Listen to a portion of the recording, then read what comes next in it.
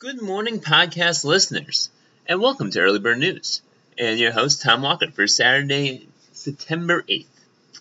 Well, it's been almost, how many months on this show? About 7 months? And I'm going to do an interesting fact of Did You Know today? So, did you guys know that every Australian is entitled to a free portrait of the Queen? I found that interesting fact there. So, starting the episode off on a good note. But, rest of the episode, we're going to talk about the news a little bit, talk about trade, talk about Trump, all things that cause us to be miserable. Why can't we have a queen like Queen Elizabeth? Very disappointed about that. But, maybe I'll just move to England instead. That's an option. Become a British citizen. I think I would be good with it as a British citizen. But I'm not a big fan of tea. I do like their fish and chips over there, and I do like my whiskey, as by my 4-part episode about whiskey. But going back, week in review. Let's go with Trump in the New York Times op-ed piece. Trump is very upset about that, of course, about the insider and the start of resistance. But trying to determine who is the op-ed writer is going to be interesting. I think the New York Times actually knows who this is. I mean, tracking my IP addresses, unless they're bouncing off a bunch of random servers. And if anyone actually really wanted to determine, they probably could determine who that author is. The other thing that we have to talk about is trade again. Woo! All that drama with trade. And China. And more tariffs. And more crushing the stock market. I'm very sad about that. And then also, Google basically giving the middle finger to the United States government. I'm happy about that.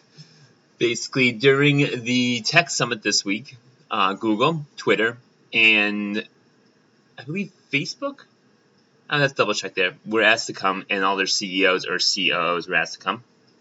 And Facebook and Twitter both came with Sheryl Sandberg and Jack Dorsey, both came. And Google sent their top lawyer, which the United States basically felt was not appropriate. And Google said, well, too bad. Which I like that from Google. I mean, technically it's like, Google didn't do anything wrong. They're doing their ad program. I know people might disagree with me on that.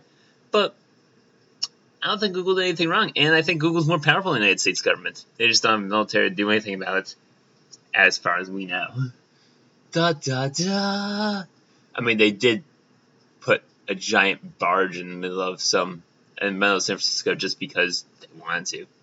Google could do what they want. They're pretty awesome there. So, and then in other news, you have the Nike ad campaign drama with Colin Kaepernick. Let's go with basically, why are people caring so much? I don't know. I think it's silly, but I agree with Colin Kaepernick, his stance. I agree with Nike. I mean, he's totally right there. And if people want to burn Nike stuff, Nike's like, okay, cool. I'll have more people buy my stuff. It created $43 million of free publicity for them, so that's definitely worth something. So Nike's probably like, thanks guys. We actually appreciate your business of helping us gain more advertising, free advertising there. So can't go wrong with that. But that's enough for my rambling of today. And I have to go to work now and do a bunch of stuff. So have a good weekend.